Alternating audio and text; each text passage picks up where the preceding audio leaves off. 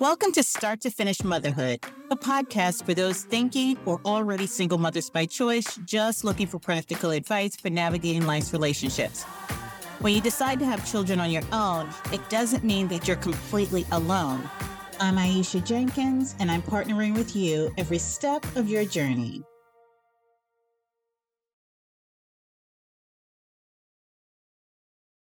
With the trauma, I want to shift a little bit to the impact, the generational impact that trauma could potentially have on our bodies.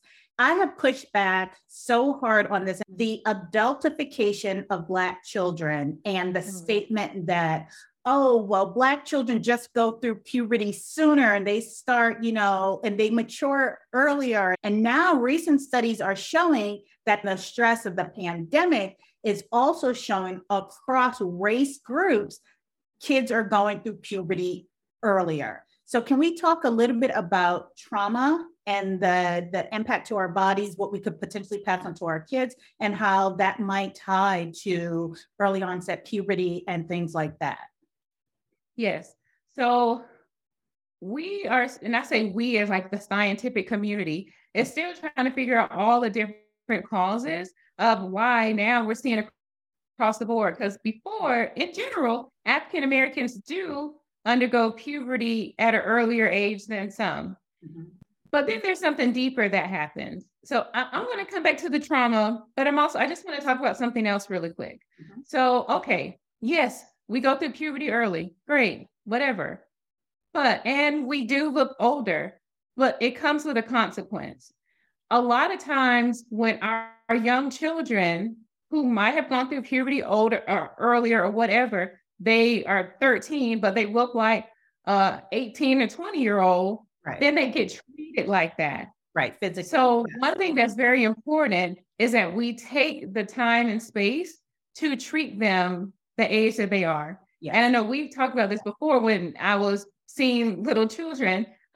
One part I love about doctoring is taking care of children is I had these two very tall, they were taller than me, and I'm 5'9", I'm a tall woman. African American males, 13 and 14, look like grown men.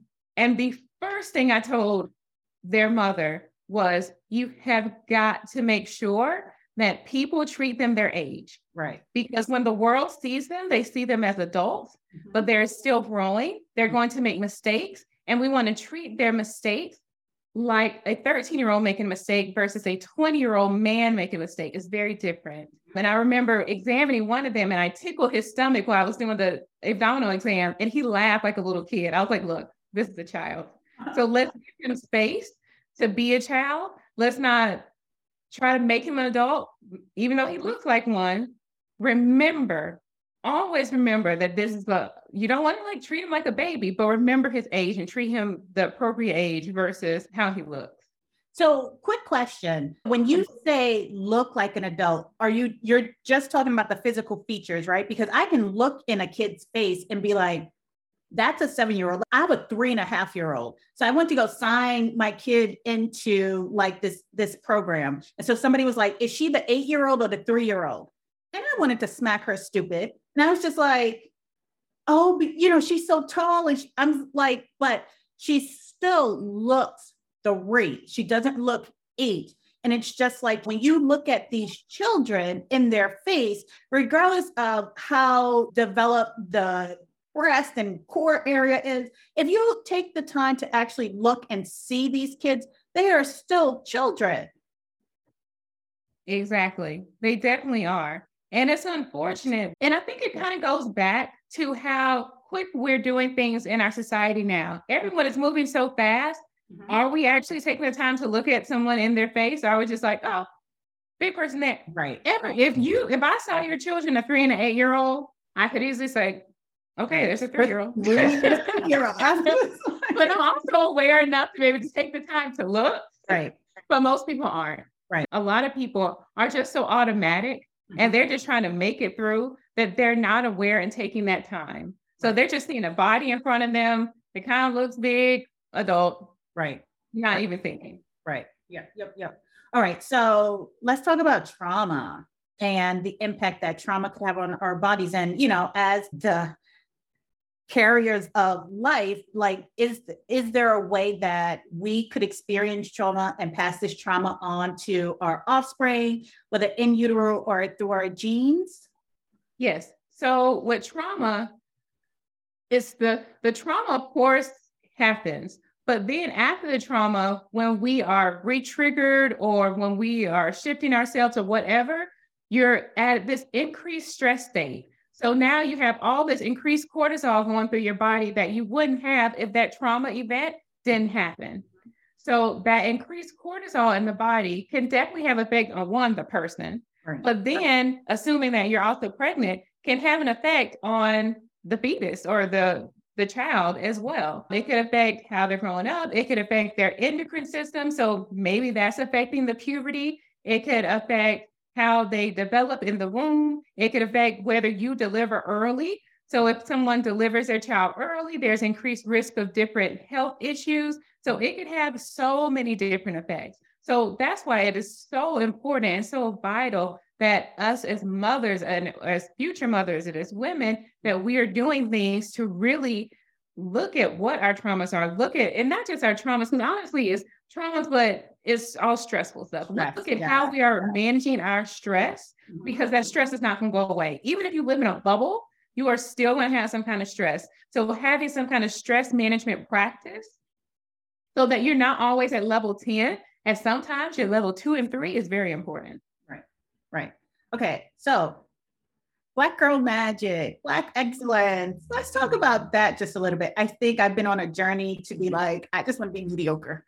I just want to exist. I just want breathing to be enough. Can we talk a little bit about this drive to be twice as good? And especially as we enter into new spaces, things that crop up would be like imposter syndrome, right? And things like that. So you talked a lot. You talked when we spoke earlier, you talked about being in the yoga space, right? And yoga is typically not seen as a Black person space, but you enter into these new spaces, and do we take on the weight of trying to be perfect and quickly fit in? I came into tech. Tech was typically not a Black space. And as a Black woman in tech, in these situations where the expectation is that you be magic. The expectation is that you be excellent. The expectation is that you be twice as good, and they're still going to pay you the same. So can we talk a little bit about finding space to just be and be regular and being okay with just existing in a space you love? Oh, I love this conversation. Because one, I think that also led to my first episode of burnout, was being the best. Right. Okay, I am this doctor, obesity medicine doctor. I got to make sure I'm the best obesity medicine doctor, not just a regular doctor. I got to be the best. I got to see all the patients. Oh, let me join this committee. No, I just want to take care of patients, do my job, and go home. Yes. That. Like, find the space and career where I can do that. Not be the head of this and on this committee and that committee and that, all unpaid. Exactly. Just the regular doctor and then go home. Part of it is because of how we were raised and the different fights that our parents, and still people to this day, I still have to fight some of those fights that we've had to do. But we don't have to fight those fights in every single space. I do think it is very important to find those activities. First, just find easy activities where you can just be me or just be you. So for me, that's why the yoga was important to me. When I got into yoga, I knew day one, I wasn't going to be like the Black yoga girl who's going to represent them all. No, I'm just taking, no. That's not how my body was made. I'm not hypermobile. I was a 36-year-old woman getting into this. My joints are who they are. They might stretch some, but it's not gonna be, the way others are. Okay. So I think me having this space where I'm just like, okay, I'm gonna use these pillows and blocks and all this stuff to do it, and I'm just gonna bend how my body wants to bend without being super extra, was cool. So I got used to doing that and was okay with being just myself in that space. And then I could use that same sense and bring that same energy to other spaces. So then when I see myself going into other arenas and I'm doing all this extraness, I'm like, no, I'm not. I always take a moment. One of the coaches I used to work with would say, I know you can do it, but should you? And do you have to? Right. Like Right. really asking myself that when I am going into different spaces. Because right now I'm looking for different jobs and whatnot. So one of the big things before I even go into an interview, I already have like a list of kind of what I call my bare minimums. Yeah. I know I need a flexible schedule. I know likely part-time. I know that I just want to be able to go to work and come home. Not all the extra stuff. So one, knowing that within myself was very important, but all that came from me practicing that right on the yoga mat or in Zumba class, or just when I'm at home or when I'm kikiing it with my girlfriends at brunch. Me just being my regular self, not this over exaggerated version of myself, just the regular me. Yes. Yes. So funny when you said that, I was reminded of this meme that I'd seen, and it was just like, will you be my wifey? Remember that song? And so the older woman was just like, no. And so that's how I felt when I got divorced. But anyway, that was an aside. So when you said that, when you were just like, no, and so getting back to the topic, that is one of the things that I recommend to people who are getting started in their careers, right? Because I'm in tech. We hear a lot of people that are just like, I want to get in tech. I want to be in tech. And it's just like, I'm so nervous at these interviews. And it's just like, be nervous, but also be vigilant. Go in with your list of questions. Like you said, you have your list of your bare minimum. Like, here's what I know that I need. I'm going to need flexibility. I'm going to need a work culture that is supportive of, parents in general, but also of my lifestyle as a single mother by choice. So there are certain things that are just non-negotiables. That is whether I'm in a relationship, whether I'm looking for a job with my kids, it's just like mommy needs sleep. That's not negotiable, but there are certain things that are non-negotiable. So I do love hearing about, I've taken control of this and I'm able to kind of steer this ship. So when you talk about creating that space where you can just go and you can just be, how do we go about doing the same for our kids? We have these kids, and I actually did a podcast episode about parenting the kid in front of you. You have these kids, you have all of these hopes and these dreams for them, even before they're here, right? You've got the college fund, they're getting a house, they're running track, they're playing football, they're doing all these things, doctor, lawyer, what have you. But then you get this little ball of a child that's just like, I want none of that. I want to be an artist. I want to sing. And it's just like, okay, right? So now you have to flip the script. So how do we go about creating a space where our kids don't have to be magic? Our kids don't have to work twice as hard. Like, I swear it's a day thing that I try to do to the pandemic really forced me to see my kids, right? Because you could have this entire path planned out for them, but you can't plan a pandemic. And my oldest was in kindergarten at the time that the pandemic hit. And I was a reader as a child. I loved books. I imagined having kids who loved books, and we were going to read books and do all the choose your adventure books together. And then the pandemic hit, and there were some foundational reading blocks that my daughter did not get. And so that meant for the 18 months after the pandemic, all the way up until probably last summer, we had to work really hard on helping to restore those building blocks. And I had to really see my child. I did not have a lot of my best moments during that time, but it was just like, as much as I say I want to set excellence aside and I want to set magic aside, I had to fight myself to be okay with her not being excellent in this thing and having to partner with her and trying to get to her level. And I mean, there were times where she cried and I'm just like, oh my gosh, I'm a terrible mom. And it's like, because in the moment, it's just like, we just read that word. How could you not get that word? And it just kind of felt like each time we were picking up a book, we were starting from zero. And I mean, I really struggled, and I had to have a lot of conversations with her, a lot of conversations with her school.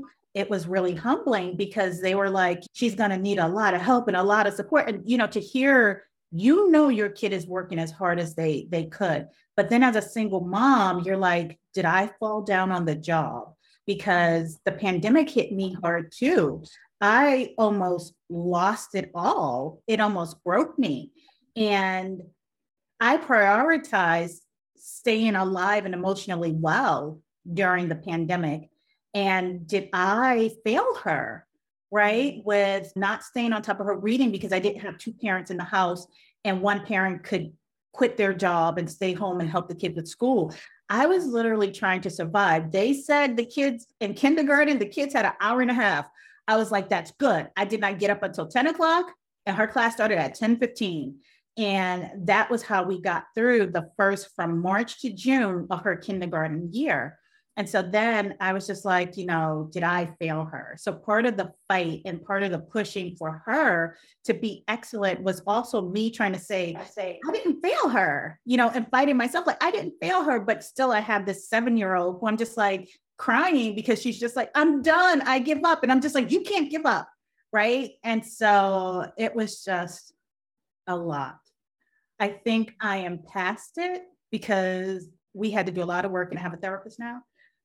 But it was quite intense to realize that your kid might not like the things that you like. And for circumstances outside of both of your controls, may have missed some things. But they're still your kid. Like I remember talking to a mom and she's just like, yes, we understand that, but it's still their childhood.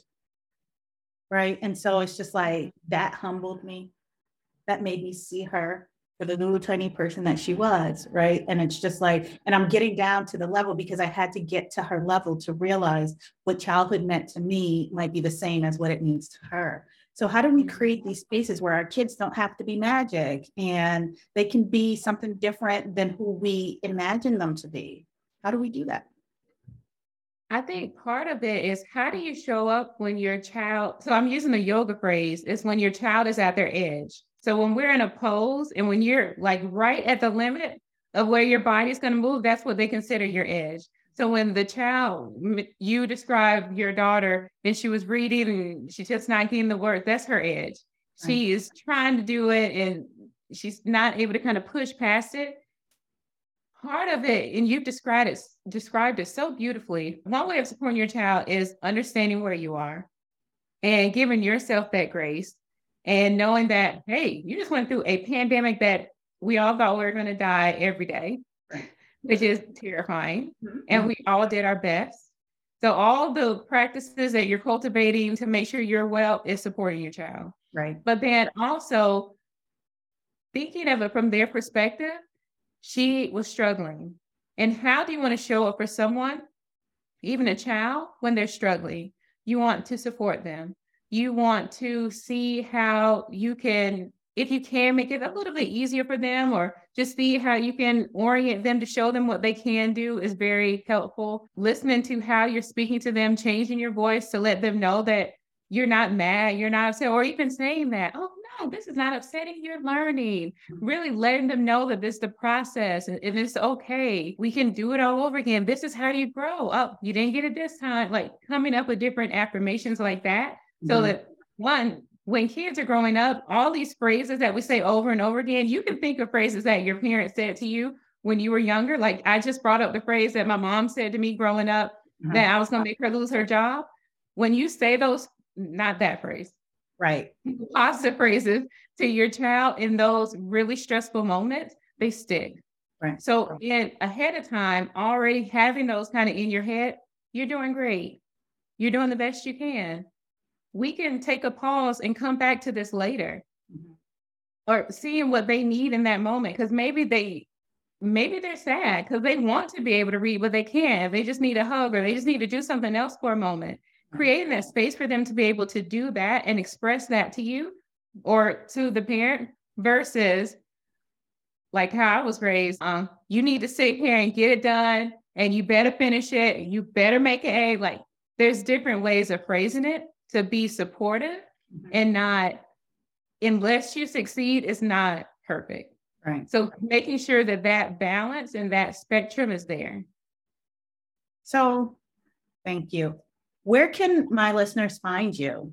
Yes, Brew Wellness Collective is my business. You can find me on Instagram, or you go to my website and join my email list, www.brew, B-R-E-W, like you brew coffee, wellnesscollective.com. Yes, and get those morning affirmations. Yes. Well, thank you all for listening, and stay tuned. We're going to come back to the pole dancing story because I actually have a pole and it's a story. So I'm just making a note.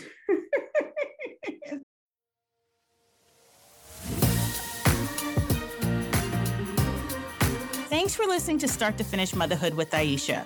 If you want to keep the conversation going, follow Start to Finish Motherhood on Instagram, or email me at aisha@starttofinishmotherhood.com. If you love this episode, please share it with anyone who's thinking of becoming a single mother by choice, anyone who's already parenting as a single mother by choice and just looking for advice on navigating it all, or a friend or family member who's looking to support someone else's single mother by choice journey. Until next time, bye now.